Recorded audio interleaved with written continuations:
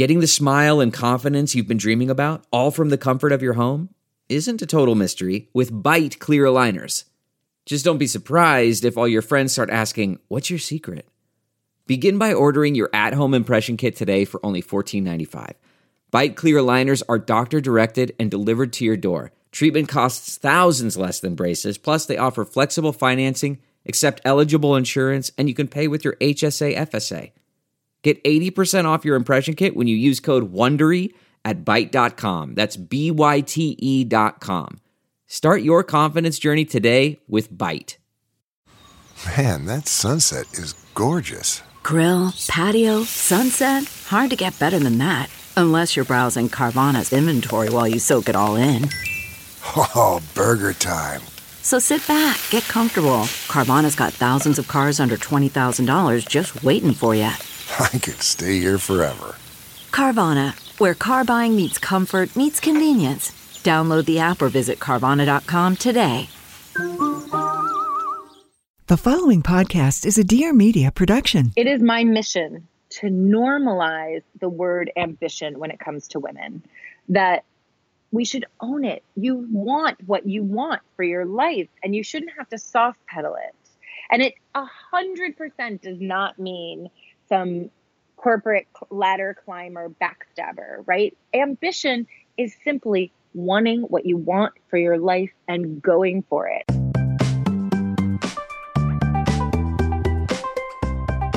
Hi, everyone. You're listening to The Females, a podcast from Career Contessa that deep dives into the world of women, work, and what it takes to build a successful and fulfilling career on your terms. This season of The Females will explore the world of meltdowns and comebacks. I'm Lauren McGoodwin, CEO of Career Contessa and the host of The Females.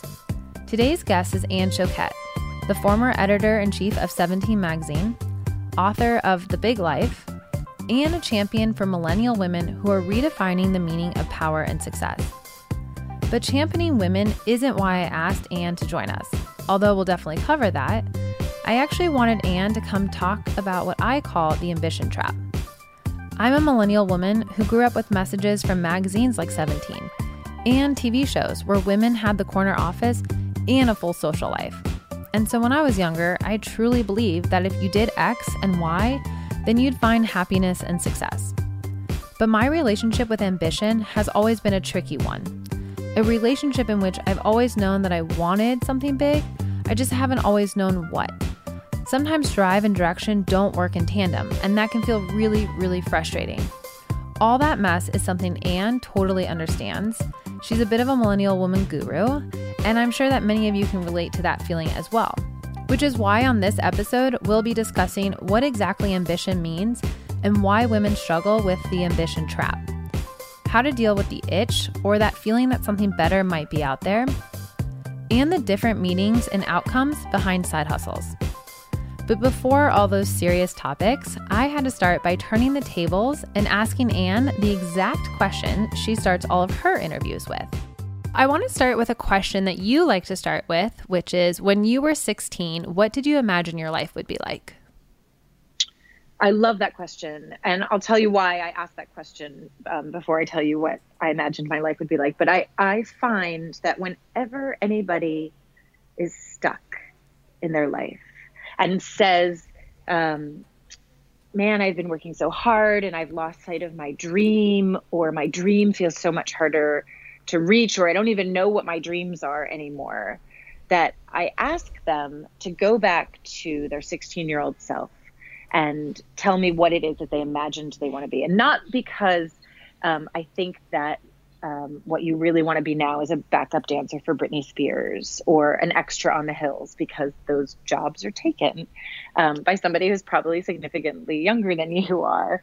But the core of those dreams, the nugget in those dreams, are our true selves. It was before we started editing ourselves. That 16-year-old dream, when you first pop your head up and look around and see your possibility in the world, that's what happens when you're 16 years old. And so I always tell people, what was the feeling that you wanted to bring into your life from that 16-year-old dream. And that's the thing that you should chase in your life now. So when I was 16, I grew up in the suburbs of Philadelphia, and I, like your traditional, suburban high school. And I was desperate to come to New York City and become a writer, that I felt like I would always, at every opportunity, go into Center City, Philadelphia, right, and hang out with like the punk rock kids on South Street. And it was the late 80s, early 90s, and so I wanted, there was like Alterna, and it was really fun and edgy, and I wanted to be in New York City. I wanted to be where the action was. I wanted to be where writers were having good ideas. I wanted to hang out in the Village. I wanted to drink cappuccinos. Like, to me, that was the ultimate. And so I went to NYU, and I got a degree in English literature and creative writing with full intention of being a novelist, actually. And then I had this epiphany sometime around, frankly, like as late as possible. It was my senior year in college. And I was like, wait a minute.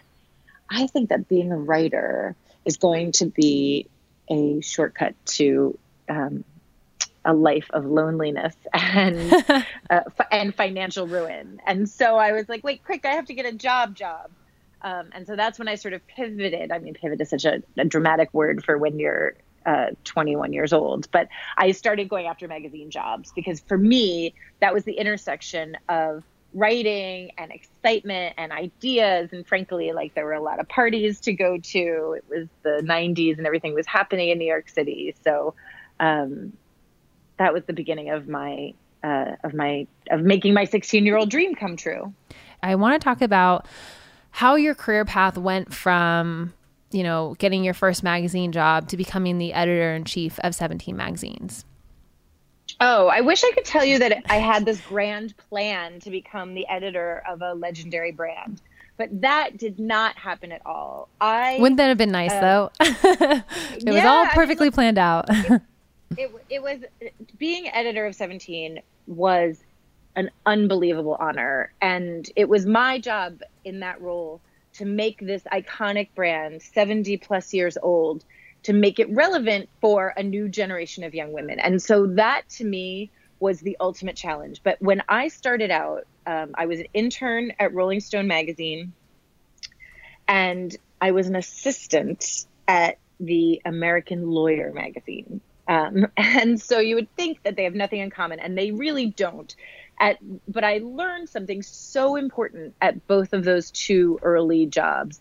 When I was at Rolling Stone was when Kurt Cobain died, the lead singer of Nirvana. And, it was my job to like answer the phone and to pass mail around the office and to clean out the fax machine. That's how long ago it was we had a fax machine. But when Kurt Cobain died, suddenly the letters that came in to the magazine were so passionate. People were reaching out to this magazine as if it was their friend, saying how important Kurt and Nirvana had been in their lives. And I was in charge of reading all of those letters, and I was sort of blown away by the connection people had by this, like, by a brand, right? Like, wow, people really thought of it like their friend. Then when I was at the American Lawyer, it was at the beginning of sort of the .com boom. And so it was this amazing, it was run by this legendary journalist named Stephen Brill. And he had launched the American Lawyer magazine, a series of newspapers, an online service for attorneys, and he had launched Court TV. And this was at the time that O.J. Simpson drove his white Bronco down the highway. And so suddenly we were having like this idea of cameras in the courtroom, which was the first sort of groundbreaking thing that we did, was a really provocative idea. That was a new idea. But what I learned from being at the American Lawyer is how to surround your audience, right? How to cater to everything they need. Here was an audience of mostly big law firm attorneys, and the man who ran the company, he figured out how to be wherever they are, wherever and whenever they are, and give them whatever they needed. And those two ideas at the very beginning of my career were so rich, like such important seeds to plant for me. So even though lawyers were not my audience, and and Rolling Stone sort of went on down its own path, it was the thing that in my career that I spent all my time thinking about. How can I program to this generation of young women who were growing up with me when I was working in teen magazines at Cosmo Girl and then later at 17? And how can I be so important to their lives and be their friend, right? Be the brand that they want to turn to when life is complicated and hard, and to also celebrate, really important moments with them. And how can you surround them with an idea? And so those were like really important pieces of my early career. I went from the American Lawyer, I went to write about legal issues at a teen magazine, sort of things like curfew, and I Escaped a Cult was one of my favorite stories that I did there. And then from that, I went to the launch of Cosmo Girl, and I loved launching a magazine from the ground up. I felt like we were changing the world and doing something. It was really intoxicating, this idea of doing something brand new. And then when I got to 17,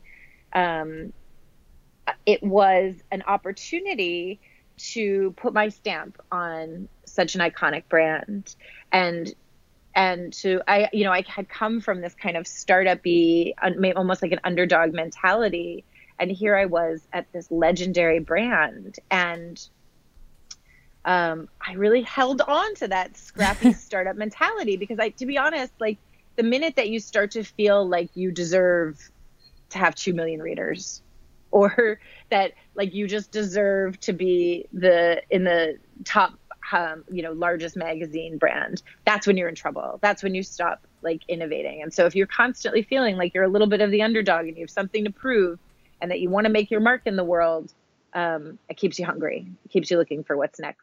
Hey guys, I want to take a minute to tell you about something that I recently tried and I'm totally loving. HelloFresh, a meal kit delivery service. I'm not the world's best cook, and I have a really long commute, like 3 hours each day. And the last thing I want to do when I get home is to cook. But HelloFresh has really changed that for me with their pre-measured ingredients and step-by-step instructions, including pictures. And it's really brought joy back to cooking dinner for me. And since time is always tight, I really appreciate that HelloFresh offers subscriptions that deliver the food right to my door each week for less than $10 per serving. Way cheaper than eating out. In fact, the other night, I made the sweet potato and black bean tacos. They're delicious, and I had enough left over to take to lunch, so total win. So I want to offer you guys a special promo to try HelloFresh. For a total of $60 off, that's $20 off your first 3 boxes, visit HelloFresh.com/females60 and enter the promo code females60. Again, for a total of $60 off, that's $20 off your first 3 boxes, visit HelloFresh.com/females60 and enter the promo code females60. I hope you enjoy it as much as I have. Now let's get back to the show. So your book is called The Big Life. What can you explain what that means exactly? I mean, I think a lot of women listening to this are probably millennial, or they understand, yes, I understand that there's a stereotype about me, but I have all these big dreams. Like, when they hear the title of your book, The Big Life, they're probably all like, yes. But what is that exactly? So the big life is life on your own terms. It is not having it all. That is one size fits all, and it does not fit all. That is like someone else's idea of the way things should be. Just like you said, it's a tick list of milestones that don't necessarily mean what you think they mean, that you just have to achieve, right? But the big life is you decide what's meaningful to you and what's going to give you joy and happiness and meaning and money, frankly, and love and success and all of those, and respect, and all of those pieces together, but it's on your own terms. Do you think the millennial generation is asking these questions more than any other generation, or do you think it's that there's more of, like a microscope on millennial generation, and now because of the internet we have so much more information, and like we have more opportunities, so therefore we want to be able to do it all? Like, I'm just kind of curious, like, do you think the millennial generation does stand out as being totally different than the women that came before us, or do you think it's that we know more and so we're able to talk about it and write books about it? Well, I'll tell you, I am solidly Gen X. And as you can tell, I was an intern at Rolling Stone in 1994 when Kurt Cobain died. And so I am solidly Gen X. And it's true. Every generation, it is your right and responsibility to reject the generation that came before and to shape things in a new way that work for you. But when I grew up I came of age in a recession too. And when my generation was faced with all of these dwindling job possibilities, we took a pass. We were the slackers, right? We got, I'm giving you air quotes, we got Mick jobs, which are, like some kind of a job at a coffee shop or a McDonald's to tide us over until the economy right-sided. But when the recession hit for millennials, that was the moment that shaped this generation. And after we had been promising you, and you had been promised such great affluence and sort of easy affluence of the early 2000s, when the recession hit and you had the rug pulled out from underneath you, you got mobilized. Millennials got smart and ambitious and started to figure out how to break the rules so that the system worked for them. One of the quotes of the women I interviewed in my book, I think, is one of the best things that anyone ever said, that you had a choice to take a bet on a system that was broken or to bet on yourself. And an entire generation of young women bet on themselves. And that is the game changer. That's the thing that sets millennials apart from generations of women who came before them. I'm kind of curious about, we've mentioned the word ambitious a few times, and it's definitely something I've been thinking a lot about, and your work is really changing the narrative for what it means to be a quote unquote ambitious woman. What do you want the new narrative to be? I think in the past, the narrative about being ambitious was, you were hungry, you would step on people's heads to get to the top. You were going to be single and not have children, but you would be successful. And I don't think that's the narrative at all anymore. And maybe it never was, but it was certainly sometimes, I think the feeling that women got was that you can't have it all, being ambitious would leave you alone. Do you think we've fallen into like a new narrative, or we're defining a new narrative? So it is my mission to normalize the word ambition when it comes to women, that we should own it. You want what you want for your life, and you shouldn't have to soft pedal it. And it 100% does not mean some corporate ladder climber backstabber, right? Ambition is simply wanting what you want for your life and going for it. And it's not only about work, right? It's about building all the pieces of your life, the work and the career and the love and the partnership and the relationships, so that you have this idea of the big life. But that happened to me when I was a junior reporter. I interviewed for a job, and, in my cover letter, I probably wrote, I am young and hungry and ambitious and willing to learn. And I went in for an interview with this man, older man, and he said, everything here looks great, but what's this ambition thing? Does that mean you're going to stab people in the back and step over people to get ahead? And I was so stunned. It had never occurred to me that that's what he meant. What I meant is, I'm not just going to sit here and fill the role the way the woman before me did and the woman before her did, right? I'm here to figure out how it's going to work for me and to do something meaningful, right? If you want somebody who's just going to fill the job, like, get somebody else. But I had a vision for what I wanted to achieve in this job. And so, like, we should not apologize for having a vision for our lives, for wanting something, for knowing that we're smart and knowing that we could do something different than previous generations. And one of the things I hear from young women all the time is that, man, if only they would just let me do X, Y, and Z, right? They see all these barriers that are in their way. Some of them are systemic, some of them are people.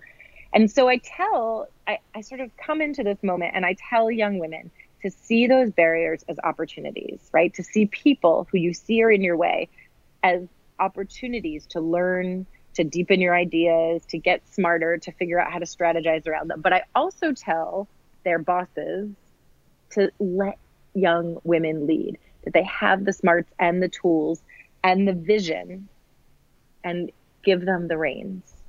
Well, and I kind of want to have the flip side of this conversation, which is what I like to refer to as the ambition trap, because, I think being ambitious is a great thing and it drives you to, ask for what you want and take initiative on projects and hopefully have those tough conversations with your boss so that you can lead. But I also wonder sometimes if that are women remaining sometimes in the professional sphere because it feels glamorous and fun and impressive, and really because the message they got was be ambitious, but also that means your identity is probably going to be connected to the success that you get with your career. And to be honest, also because women specifically have worked so damn hard to get to those leadership positions that we were just kind of talking about.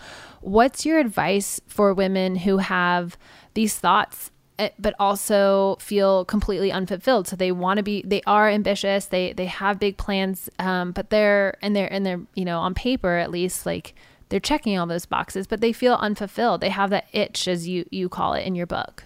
Oh, the itch. The itch is that feeling. Yeah, the itch. Yeah, the itch. The itch is that feeling when there's something better out there for you, and you're not like dying from the itch, right? It's not terminal, but at the same time, there's something else, something more that you have to do out there.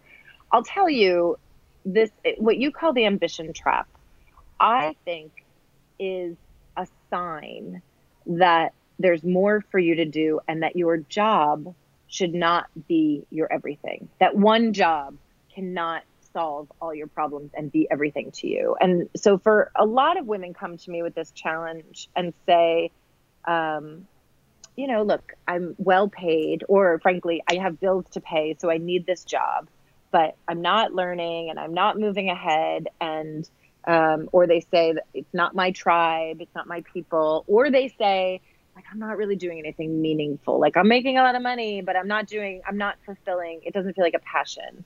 And so that's when I talk about the side hustle, right? Your job is the thing you have to pay the bills, but your side hustle pays you in self-respect.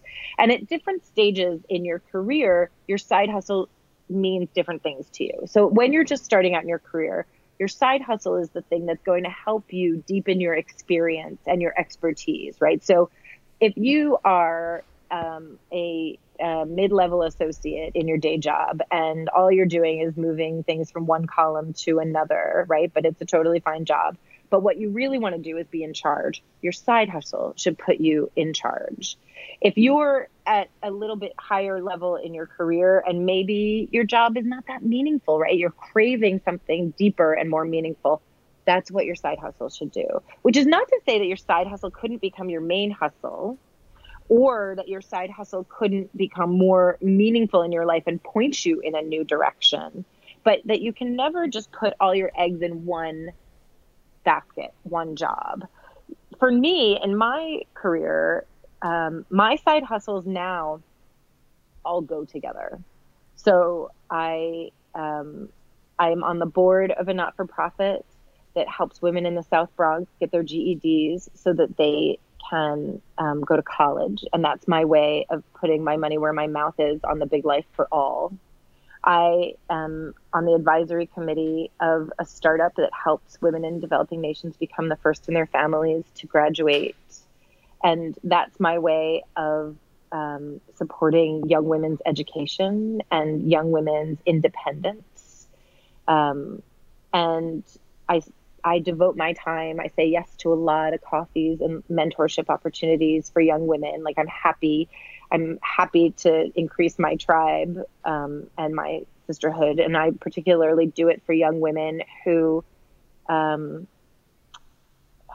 just, they're not coming to me just to be kind of like transactional in a way, but they're actually coming to me with like opportunities and complicated questions that we can work through together. I'm happy to do that with them. So all of the ways that I sort of work that are outside my regular, day-to-day workflow, they all feed into the thing that I feel most passionately about, which is helping women own their power in the world. Which was your full-time hustle for a long time. It's, to be honest, when people talk about, people talk about pivoting or changing careers, and I just don't see it that way. I see that this is just the stage in my career is a different manifestation of the same ideas that I had about women's success and power and ambition. It's just a new way. It's a new way to have a conversation. Mm-hmm. And I have two thoughts on this about when you were talking about women in their careers, is that I also think people have a very high expectation that their job should fulfill so many pieces of their life. And I love your point about, having a side hustle that develops into and takes different shapes along your life. And also not always feeling like your side hustle has to make you money. I think there's a really, misconception about like, if you have a side hustle, then it has to be like, what are you doing on the side to make extra income? And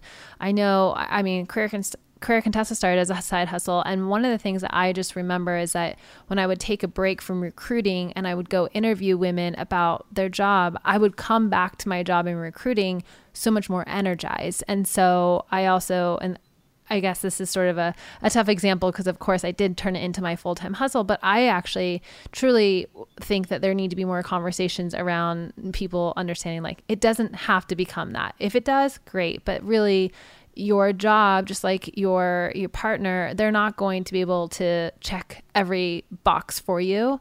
And I do think that there is a little bit of a unfair expectation that your job is going to do that, right? It's going to pay you.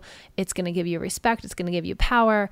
It's going to give you great leadership. And anyway, the list could go on. And so if you're lucky, right? Yeah. If you're lucky, you work for a company that allows all of those pieces to happen, but it's probably not going to happen at every stage in your career and at every job or every company.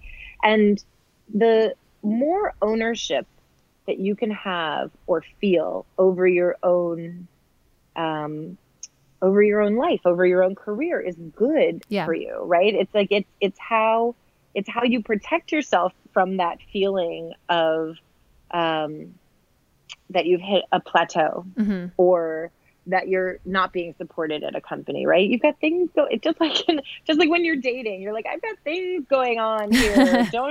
I'm not sitting around waiting for you. If you want to come on board, if you want to get on board this train, like that's great.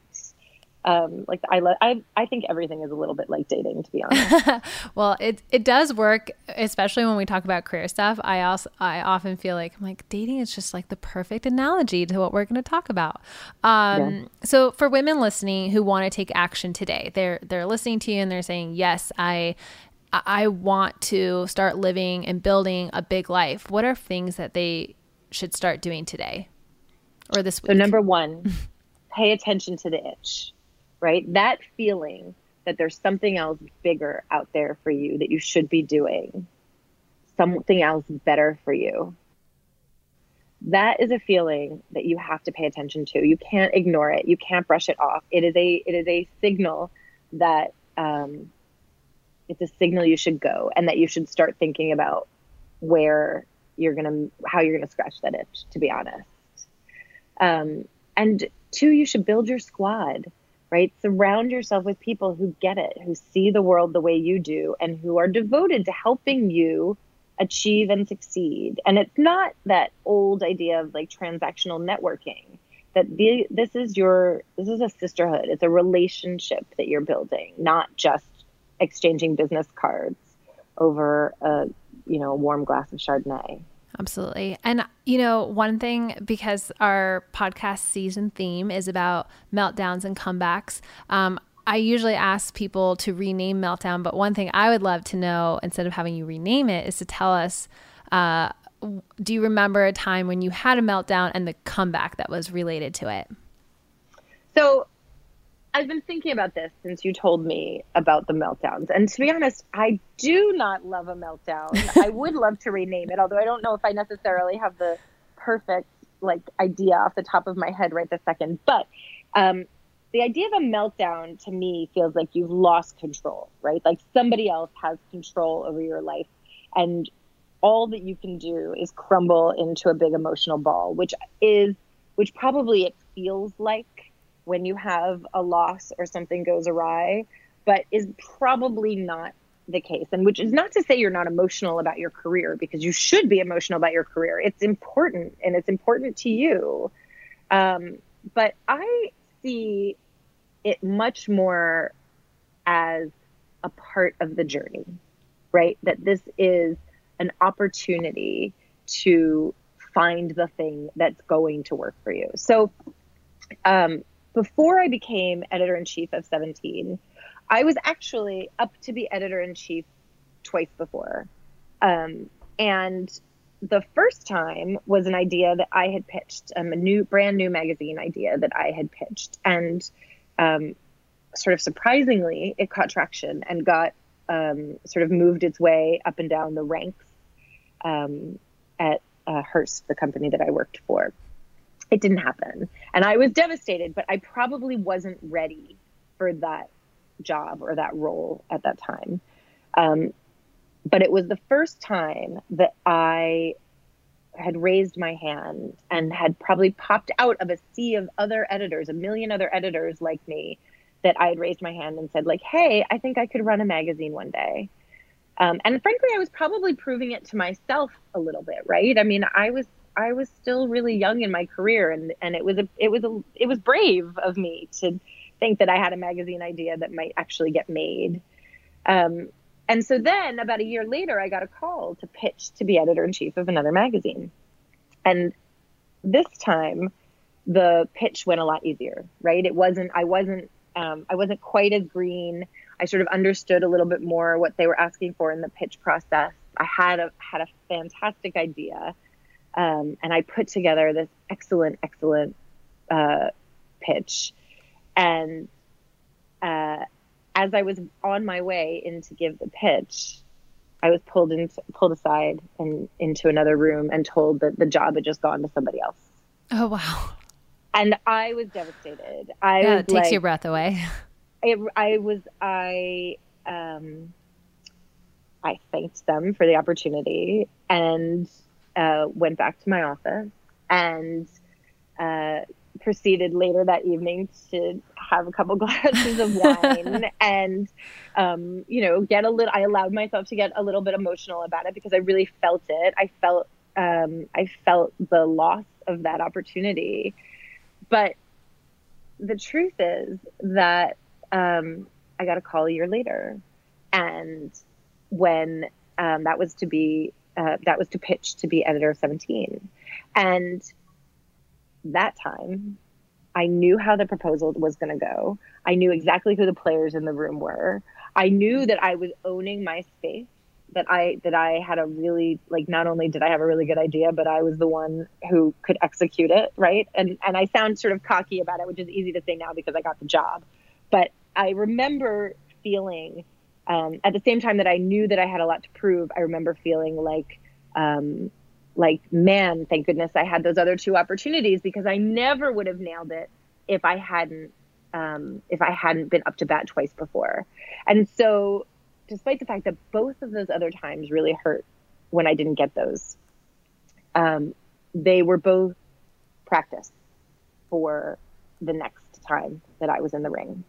And so I remind myself that because, look, every day I am daring myself to try something new and to make a new pitch and to step into new uncharted territory. And if it doesn't work, it doesn't mean it doesn't hurt. Right. But you get better and smarter for next time.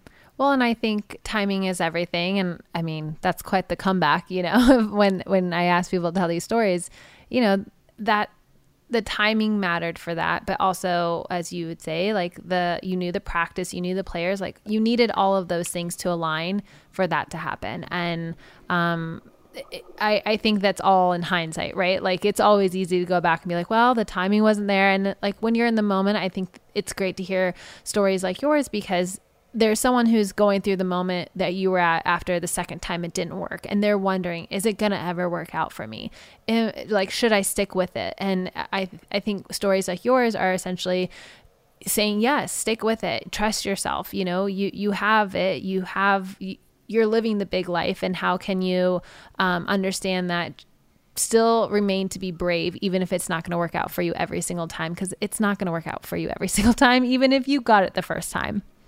Every time you're getting sharper and stronger and tougher, and you're getting better. And that you just have to see it that way, that there's no one opportunity that's so right, so perfect for you that if you don't get it, like your excellence will never be recognized. Like you are